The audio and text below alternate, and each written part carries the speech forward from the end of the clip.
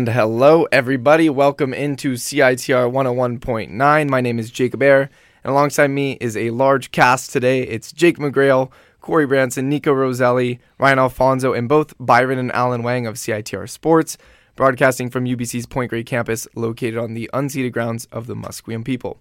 You're listening to Thunderbird Eye on CITR 101.9, always keeping you up to date with the latest UBC Thunderbirds news, standings, and stories. This past weekend, there were some highs and lows for sure, but there was a partial return from golf. We'll talk about that a bit later. Some unfortunate weather slowed the men's side, while rugby is building up to the World Cup versus Berkeley later this month through their Premier League play. Elsewhere, sports seasons are quickly coming to a close for basketball and hockey, with just 2 weeks left apiece, while volleyball has 3 weeks remaining. And basketball, things are looking up. Jake was correct, more or less. You didn't jinx everyone. You didn't jinx everyone, so congratulations. But unfortunately, your jinx may have rubbed off on the other two sports as volleyball and hockey. I know you didn't call for them. How dare you try and blame me for other teams losing when the ones I predicted winning were winning. Bad stuff happened, and it's probably Jake's fault is what you all need to know. And hockey and volleyball were the ones that did suffer due to Jake's preamble. We even have some, but because of that, we do have some insights from athletes in the captain of the men's team, Jordan Deshane, talking about how the men's volleyball team fell to a very, very powerful Trinity Western squad over the weekend. We'll hear that in just a bit. All right, and starting with volleyball, this past weekend was not so great for the Thunderbirds. On the women's side, they faced the Canada West leaders, the Trinity Western Spartans. Just after their bounce back from the previous weekend, the women's team suffered a setback with losses in both matches, only managing to take one set on the weekend. Game 1, it was a 3-1 loss for UBC. Gabby Atea led the team with 12 kills, 3 aces, 2 blocks. Liv Furlan put up 31 assists, 12 digs, and 2 aces as she's settling into her role post-injury. And Laura Worsley had a career-high 22 digs, so congrats to her, but unfortunately, not enough. The Thunderbirds started out strong with a 5-0 run early into the first set. However, it was short-lived as the Spartans called a timeout, immediately coming back to retake the lead and eventually won the set 25-20. Yeah, for both sides, the teams struggled to hit consistently, with the T-Birds hitting just 131 and the Spartans barely edging them by hitting 143.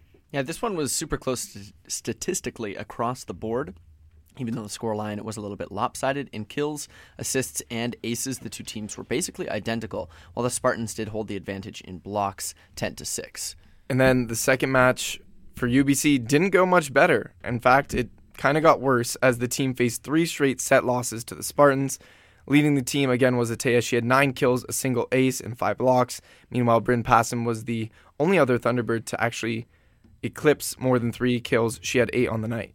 And all 3 sets were decided by 4 points or less, including the second set, where the Thunderbirds were up 23-21 before giving up 4 straight points to Trinity Western. Similar to the first night, both teams were inefficient offensively, with the Thunderbirds hitting just over 100. They were at the 101 Dalmatian mark. And the Spartans hit, thank you for the chuckle, I appreciate it. And the Spartans hit 121. Aces were again even at 9, but it was UBC who actually ended up leading in blocks, but definitely not in the final match set count. Yeah, it was that type of weekend where you look just at the box score, not at the final score, and you think, oh, this was pretty close. And then you look at the final set counts, and it was 6-1 for Trinity Western. Right. UBC, it's so close, but not there at the same time. On the side of the Spartans, Hillary Howe, one of the best players in U Sports, led the way in kills both nights. They've also got some very other good players, such as Michaelin Cinch, who leads U Sports in blocks, and Avery Heppel, who's 3rd in the country in hitting percentage. And we were talking about why maybe the statistics look similar. We covered these weekend matches, Jake and I, as well as Corey jumping in on Friday. But we were talking about a lot of the intangibles, their net presence up front, just not allowing the Thunderbirds to set a lot of plays that they usually go through. And the reception of attacks from Trinity Western is second to none across all of Canada. All right, and the Thunderbirds are now 8-10, 7th in Canada West, and just 2 games ahead of 9th place, top 8 making the playoffs. The good news is that they play 2-16 Regina this weekend, who the Thunderbirds are 17-1 against in the last 6 years. And moving on to the men's side, they too face off against the Spartans this weekend. And they too, unfortunately, also lost both matches, ending their 12-match win streak. TWU now has a 6-point lead atop the Canada West standings, while the T-Birds are a game back of Alberta, 14-4 for third. Yeah, the first match in this one, very, very close. It came down to the fifth set, with both teams alternating set victories until Trinity Western took it home with a 15-10 win in the final one. 3 of the first 4 sets were decided by only 2 or 3 points, so it was close the whole way through. Yeah, Matt Neves had a great offensive performance for the Thunderbirds, 15 kills and a .429 hitting percentage. Not far behind him was Michael Dalhaniuk, 10 kills, 2 aces, and 3 blocks of his own. Yeah, and though Corey mentioned the first 4 sets were really close, the fifth one, a bit rough for UBC. They did so well to force that fifth set, but then the Spartans raced out to a 14-7 lead. Ben Hooker had back-to-back aces trying to start a comeback, but it was over at that point. I would kind of argue, though, that they actually didn't do a great job, and more that Trinity Western did a crappy job from the service line, which allowed them to stay in the game. That is a fair point. Yeah, those aces by Hooker were a bit of a rarity. The two teams combined for 16 aces and 54 service errors. The Spartans had 32, which helped UBC stay in it. To my point, right? Absolutely Exactly. insane number. I mean, that many was the second most I think I've ever called in a single match. Corey, that was the night you were on the mic, right? Yeah. I mean, 54, I think the previous high I'd seen between two teams was about 57, and just felt like every time the Thunderbirds had something going, Trinity Western would pulverize them on offense, but then they go and make a service error and allow them to just kind of stick around. Yeah, some of the individual numbers as well. I think Brody Hofer for the Spartans had a double. Yeah, he had 10 service errors. And I was singing the praises of Jackson Howe all night. Not because he was serving particularly well. He just didn't have an error, right, which was incredible. He actually lacked anything negative from the service column, which was impressive. But then game 2 was a worse outcome for the Thunderbirds. Those service errors got cut back slightly for the Spartans, and it showed in the set count. They lost 3-0 in a sweep. The rematch, like I said, wasn't close. UBC hit just 215 as a team. That was their lowest mark of the new year. On the other side, Trinity Western hit an unbelievable 5-10. They hit 6-8-8 in the first set, which they won 25-9. 688 as a team. As a team. That first set, unbelievable. Jake and I were there, and I just mean they did nothing wrong. It was the most perfect set of volleyball I've ever seen played. Also in the studio, Chukadi, a future member and maybe someone getting on air, he was there working the game, and he said the same thing. Just one of the most insane matches we've ever seen. And then the Thunderbirds hit 0 in the first set. Yeah, exactly. So, I mean, you got 688 versus a team that can barely pull their weight, making error, or at least their hitting percentages, they're making a lot of attack errors. They're not being consistent. They're not getting kills. So that's what's going to happen. And then, once again, it was Matt Neves who led the Thunderbirds in kills. He had 10 on a 444, so individually he did well. Meanwhile, Colton Liu had 8 of his own, but no one else chipped in for more than 4 kills for UBC. And serving was once again horrific, as the Thunderbirds had just 1 ace and 21 service errors. That's 9 aces and 43 service errors for just this weekend alone. Yeah, one of many collections of yikes that we had over this weekend for the Thunderbirds. They were owned by undoubtedly the best team in all of U Sports. Outside hitter. I think that's my opinion. I don't think it's a controversial opinion. No, I think the women's, there's a bit. Dalhousie, I was looking in the U Sports standings, is like extremely good, and their set count ratio between win and loss is similar to that of the Trinity Western women's team. And then MRU is also kind of up there. But men's side, I don't think anyone else is around that Trinity Western side. I mean, they just do everything right. Yeah. It's their outside hitter, Eric Lepke, who leads the country in hitting percentage. Jacob's been talking a lot about how crazy it is. I mean, it's usually a middle because they're going to have the more consistent approach, right? The ball's fed over to the middle, puts down a kill. Someone like Jordan Deshane for the Thunderbirds. But an outside, I mean, Lepke is springing in from the back row. He's feinting with his right hand and then tipping it over with his left. I mean, one of the most freak athletes I've ever seen play the game. Yeah, he is quite spectacular when you see him out on the court. Pierce Schenko on the team as well, leads U Sports in blocks. And they have players in the top 5 in the country in both aces and assists as well. So I think that number 1 ranking in the country is well-deserved. And Jacob, we were talking about this just outside of the booth, but aren't they all around 6'5" or 6'6"? 6'5". Lepke is the technically shortest outside of the libero on the team, which is Colton Lowen. Lowen's like 5'11", but I mean, every player that can actually contribute with an overhead attack on the team is 6'5" taller, which definitely plays, a significant role in how dominant they are at the net as well. Yeah, the men's team, the UBC team, now has a bye week before they take on UBC Okanagan February 7th and 8th. And the Heat are absolutely dreadful, just about as bad as possible. They're 0-16 on the season. They're 5-48 in set count. They've won 5 sets all season. It's been a tough year for the Heat. You hate to see that. You hate to see it, especially from the sister school of the Thunderbirds. We're actually going to take a listen in now to Jordan Deshane, the captain of the Thunderbirds, trying to figure out what went wrong for the Thunderbirds after their Saturday match, getting swept, and what they can do going forward into the playoff picture. So the first game, this weekend, saw a little bit closer game, and this game is actually different from the game last night. How do you think make the difference between the two nights? I think it comes down to making plays at the end of the sets. Last night, I think the second set tonight was reminiscent of last night, and last night we were able to make some big plays down the stretch, execute our game plan a little bit better, and I think that's what made the difference last night. Where we were able to push them into 5 sets. Thank you. And Trinity Western is one of the top programs in the country right now, and right now UBC is at 13-5. So what do you think we are going from here, and it's kind of like something to look out in the future? For the team, what are we looking forward to? I think we're looking forward to a strong finish to the season. Obviously, we have some work to do and some things to learn from this weekend, but it doesn't change anything for us. We knew that this game was going to be tough, but really doesn't make the end of the season any different for us. We're still looking forward to Canada West playoffs, and we know that we need to win our semifinal game to make it to nationals, and that's what we're looking forward to.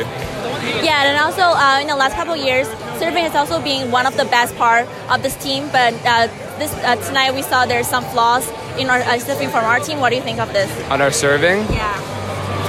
Yeah, I think we have an aggressive serve plan every night, and maybe a little bit of nerves tonight, but it's something that can go really well for us and something that doesn't always work. So we're confident in our ability to improve on what we did tonight, and we're confident in our ability to win a lot of points with our serve.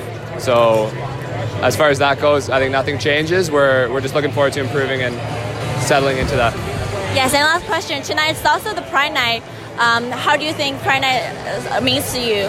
It means to the whole team. Yeah, I think we're super happy to be a part of a community that supports Pride, and being partnered with the VGVA for a night like this is really special to us. It's always our biggest crowd of the season, and it really shows how much the UBC community and the community in Vancouver support Pride. So it's really good to see, and we're really, really proud to be a part of it. Can you explain what is VGVA? The VGVA is the Vancouver Gay Volleyball Association. They operate in Vancouver with beach and grass and court volleyball, and the guys out here help out with their evaluations every year, so we're pretty involved with them, and I think one of the alumni of UBC started it, so it's a really cool organization. Thank you so much. Yeah. That was Jordan Deshane of the men's volleyball team speaking after their loss on Saturday night, which was Pride Night for UBC over at War Memorial Gym.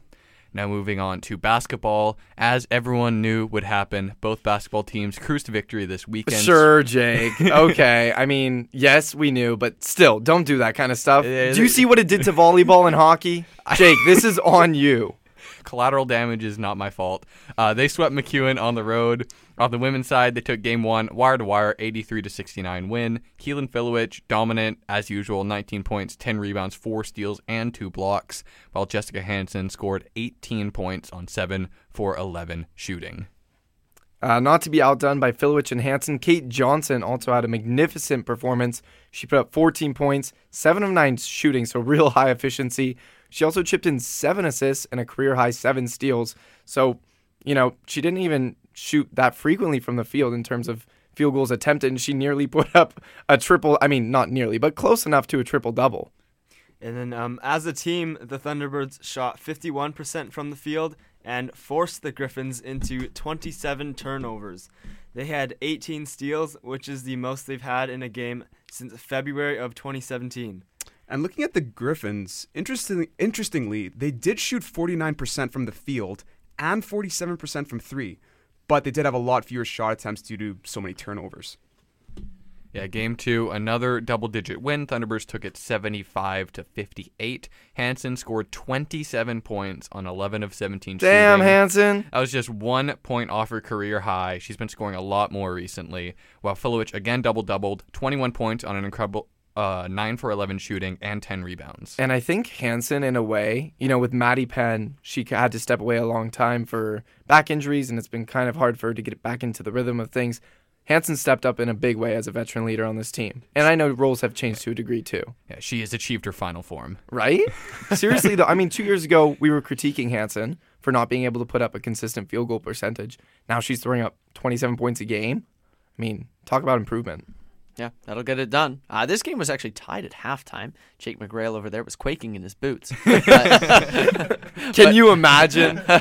He would have been off the show permanently. But UBC did outscore the Griffins 22-8 in the third, and that blew the game wide open. And then outside of Hansen and Filowich, who shot 20 of 28, the rest of the team, well, they had a pretty dismal performance, just 9 of 36, but they held McEwen to 36% shooting, so things kind of evened out in that regard. And the Thunderbirds' backcourt has seen a shift in their roles. In November, Hansen averaged 12.5 points and 5 assists, and in January is averaging 19.5 points and 3 assists. Meanwhile, Johnson's assist rate has jumped from 4 in November to 6.5 in January, which is second best in Canada West. Yeah, the Thunderbirds have won an impressive 12 of their last 13 games and are currently 14 for 4, fourth in Canada West and matching their total wins from last season. They now have a bye week before playing Winnipeg in the final 2 games of the regular season.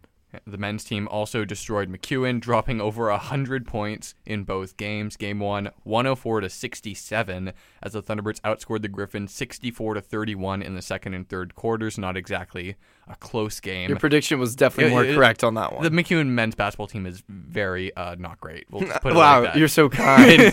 I saw another word about to release its way from the depths of your chest. Yeah, that's the one. Grant Aladu scored 21 points in just 18 minutes. Taylor Brown hit 6 threes off the bench on his way to a season-high 20 points. And talking about the bench, get this, 10 Thunderbirds scored in this game, 5 of them in double figures. Shepard had a career-high 6 assists. Who would have thought? Shepard, the man of ball movement. Meanwhile, he had 13 points and 6 boards, and Cohee and Claire only needed to score a combined 20 points on 7 of 12 shooting. As a team, the Thunderbirds shot 61% from the field and 17 for 29, 59% from 3 in their best shooting performance of the season. The Griffins shot 39% from the field and just 50% from the free throw line. It's going to be hard to lose when you shoot 60% from the field. Pretty good. Yeah, game 2 was just as smooth as the Thunderbirds won 108-73. Audu again led the team in scoring with 22 points in 22 minutes. Shepard doubled, 18 points and a season-high 15 rebounds. And Brown hit another 4 threes off the bench. It's just good times for the men's basketball team. Things are rolling. Generally, when you play a bad opponent, things better be rolling. Yeah, collectively, they were unstoppable offensively again. Shot only 56% from the field this time. Pick it up. Yeah. Slackers. Don't know what they're doing out there. 46% from 3, unacceptable. The Griffins again shot below 40%, so quite a clear skill divide there. And then 2 weekends ago when they played Victoria, it was actually, I believe, a Thursday and a Saturday game. Audu scored a combined 9 points on 4 of 12 shooting, so not too great of a performance from him. Fast forward to this past weekend, he scored a combined 43 points on 19 of 23 shooting. What is that in a percentage? Like 85%? I think that's just good. Good. We'll just call it good. Good. Above enough. 80. Do that every weekend, please, Grant. That'd be great. After starting the first 16 games of the season, Zach Moore came off the bench both games against McEwen. He was replaced in the starting lineup by Brian Wallach. That's my boy. Jacob is a big fan of I'm definitely, Wallach. yeah. You're a Lincoln Rosebush guy. I'm a big Brian Wallach advocate. Yeah, he made his first 2 career starts. He averaged 6 points and 6 rebounds in 12 minutes a game over the 2 games. Okay, that's respectable. And like the women's team, the Thunderbirds are 14-4, but they now sit in 5th in Canada West. Due to the fact that every team plays an imbalanced schedule, the RPI, Ratings Percentage Index, metric is used to determine seeding. 12-4 Victoria currently have a slightly higher score than UBC, putting them in 4th. Yeah, that metric includes strength of schedule to account for the fact that you don't play every other team in Canada West, so playing McEwen is not going to do you favors in the RPI index.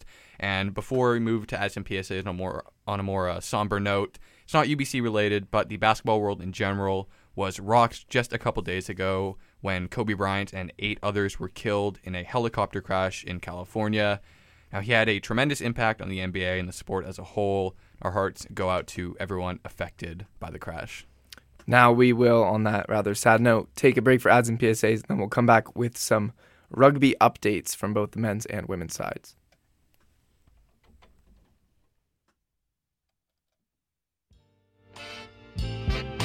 FundDrive 2020, CITR's annual fundraiser extravaganza, is almost upon us. This year's theme is Crush on CITR. And since we deal primarily in sound around here, we started wondering, what does a crush sound like?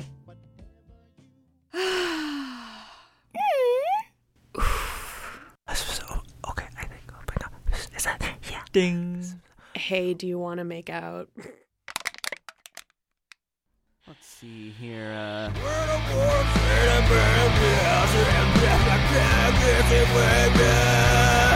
God. Oh. Everybody dance, dance. What, you don't like to dance? Everybody dance. Oh. Everybody. God, this is awful. Isn't there anything? Listening to the radio these days can be distressing. Fortunately, here at CITR, our programmers choose the music that they play, so our charts reflect what people actually listen to. To find out what's really topping the charts, pick up a copy of Discorder magazine, or check us out online at citr.ca. Unless, of course, you'd rather keep listening to the chart-topping single, Everybody Dance. What, you don't like to dance? Everybody dance. Everybody dance. Everybody dance, dance. What, you don't like to dance? Hello and welcome back to Thunderbird Eye on CITR 101.9. My name is Jacob Air, and we just covered some volleyball and basketball for the UBC Thunderbirds. Now we're jumping on over into the world of rugby. The men's team improved to 9-0-1 in the Men's Premier League with a 22-3 decisive victory over the Vancouver Rowing Club this past weekend.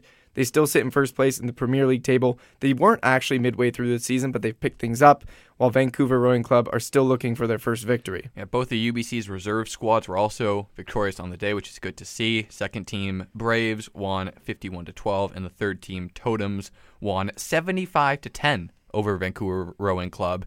And as per usual with men's rugby, we don't know anything else about the games besides that, which is tough. It's hard to get information. They're not technically a varsity team. They function as a club, so there's not as much media coverage unless we're there on the pitch with them.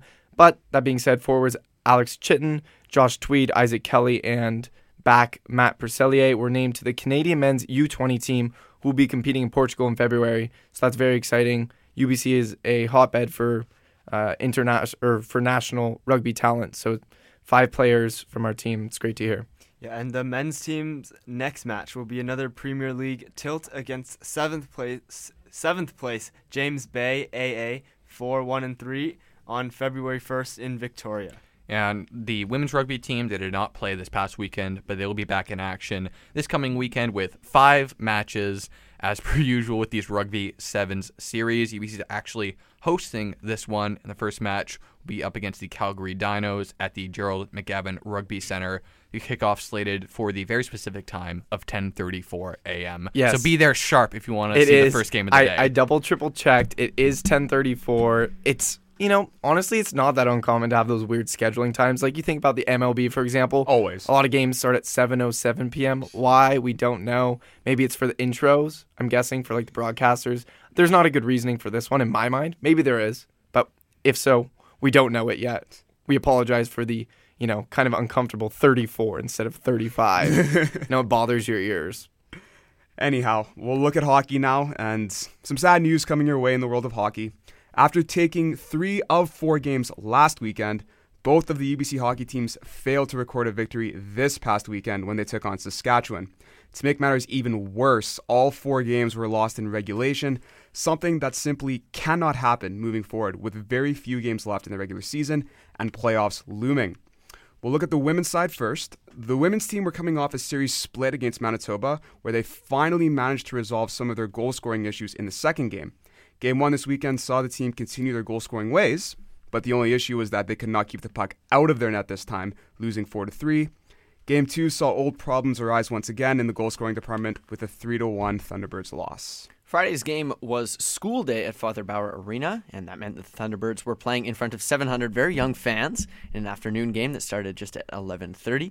UBC was able to feed off of that youthful crowd energy, and they quickly jumped out to a 2-0 lead. And it was Michaela Ogrodnichuk who opened scoring on the power play for UBC at the 5:14 mark of the opening period. And then less than a minute later, actually, UBC's leading scorer, Hannah Clayton-Carroll, I believe a roommate of potential new member to CITR, who is yet to be named. Surprise, surprise, get ready in the next week. Dropping hints. Hannah Clayton-Carroll managed to beat the Saskatchewan goalie, Jessica Vance. The Huskies came back to tie the game early in the second. Clayton Carroll again scored to restore the lead on the power play. But Huskies again tied it early in the third, and with just 2:24 left, Saskatchewan's Kayla Kerwin scored the game winner. Way to go, UBC, letting down 700 children. It was definitely unfortunate. And UBC came out flying once again in Game 2 and would eventually outshoot Saskatchewan 28-21. But they could only come up with one goal while the more efficient Huskies got the weekend sweep. Yeah, Saskatchewan opened the scoring on a rebound fairly late into the first. However, the Thunderbirds fought back and tied it midway to the second off a goal from Jaden Cook. The game remained tied heading into the third despite the teams trading power play chances, and it was the Huskies once again who had scored 2 third-period goals. One just a minute into the period, Huskies goalie Cameron Drever stopped all nine shots she faced in the third. What this means is that UBC has a big series coming up against Lethbridge. They still sit in 6th in Canada West, but the Pronghorns are only 2 points behind them for that final playoff spot. And hockey, just to clarify, is only 6, whereas basketball is top 8, I believe. Basketball is actually 12, and then 12 there's a wild card round. And then volleyball is the 8. 8, yeah. Okay, so it's different between every sport due to the amount of teams, I believe, mostly. And speaking of the playoff picture, we'll look at the men's side now. Now, the saving grace for the women is that despite this tough run, they still are barely holding on to the last playoff spot. Not the same story for the men. 2 losses against the Huskies combined with Regina beating Manitoba twice means the Thunderbirds have now dropped to 7th out of a playoff spot right now. And the Thunderbirds were outshot 40-27 in Game 1, though they did open scoring through Jarrett Teiska. He beat Huskies goalie Taran Kozin early in the first, ending Kozin's 132-minute shutout streak. Well, at least they did something right. Unfortunately, then, Saskatchewan scored twice before the first period ended, and though Matt Revel tied it in the second, Levi Cable scored the winner with just over a minute remaining in the game to take it 3-2 for the Huskies. Yeah, UBC goalie Rylan Toth made a season-high 37 saves in this one, but it wasn't enough as the Thunderbirds gave up double-digit shots on target totals in every single period. And to make matters even worse, I think that that particular game saw a bunch of different chances, maybe could have gone the UBC's way, but just wasn't to be. And looking at Game 2, with a crucial point snatched away at the death in Game 1, the men desperately needed to come away with something in Game 2. Sadly, they lost 5-2 in this one. So they didn't. Yeah, they didn't. 2:55 into the game, Justin Ball opened scoring for Saskatchewan before Cable doubled their lead halfway through the first.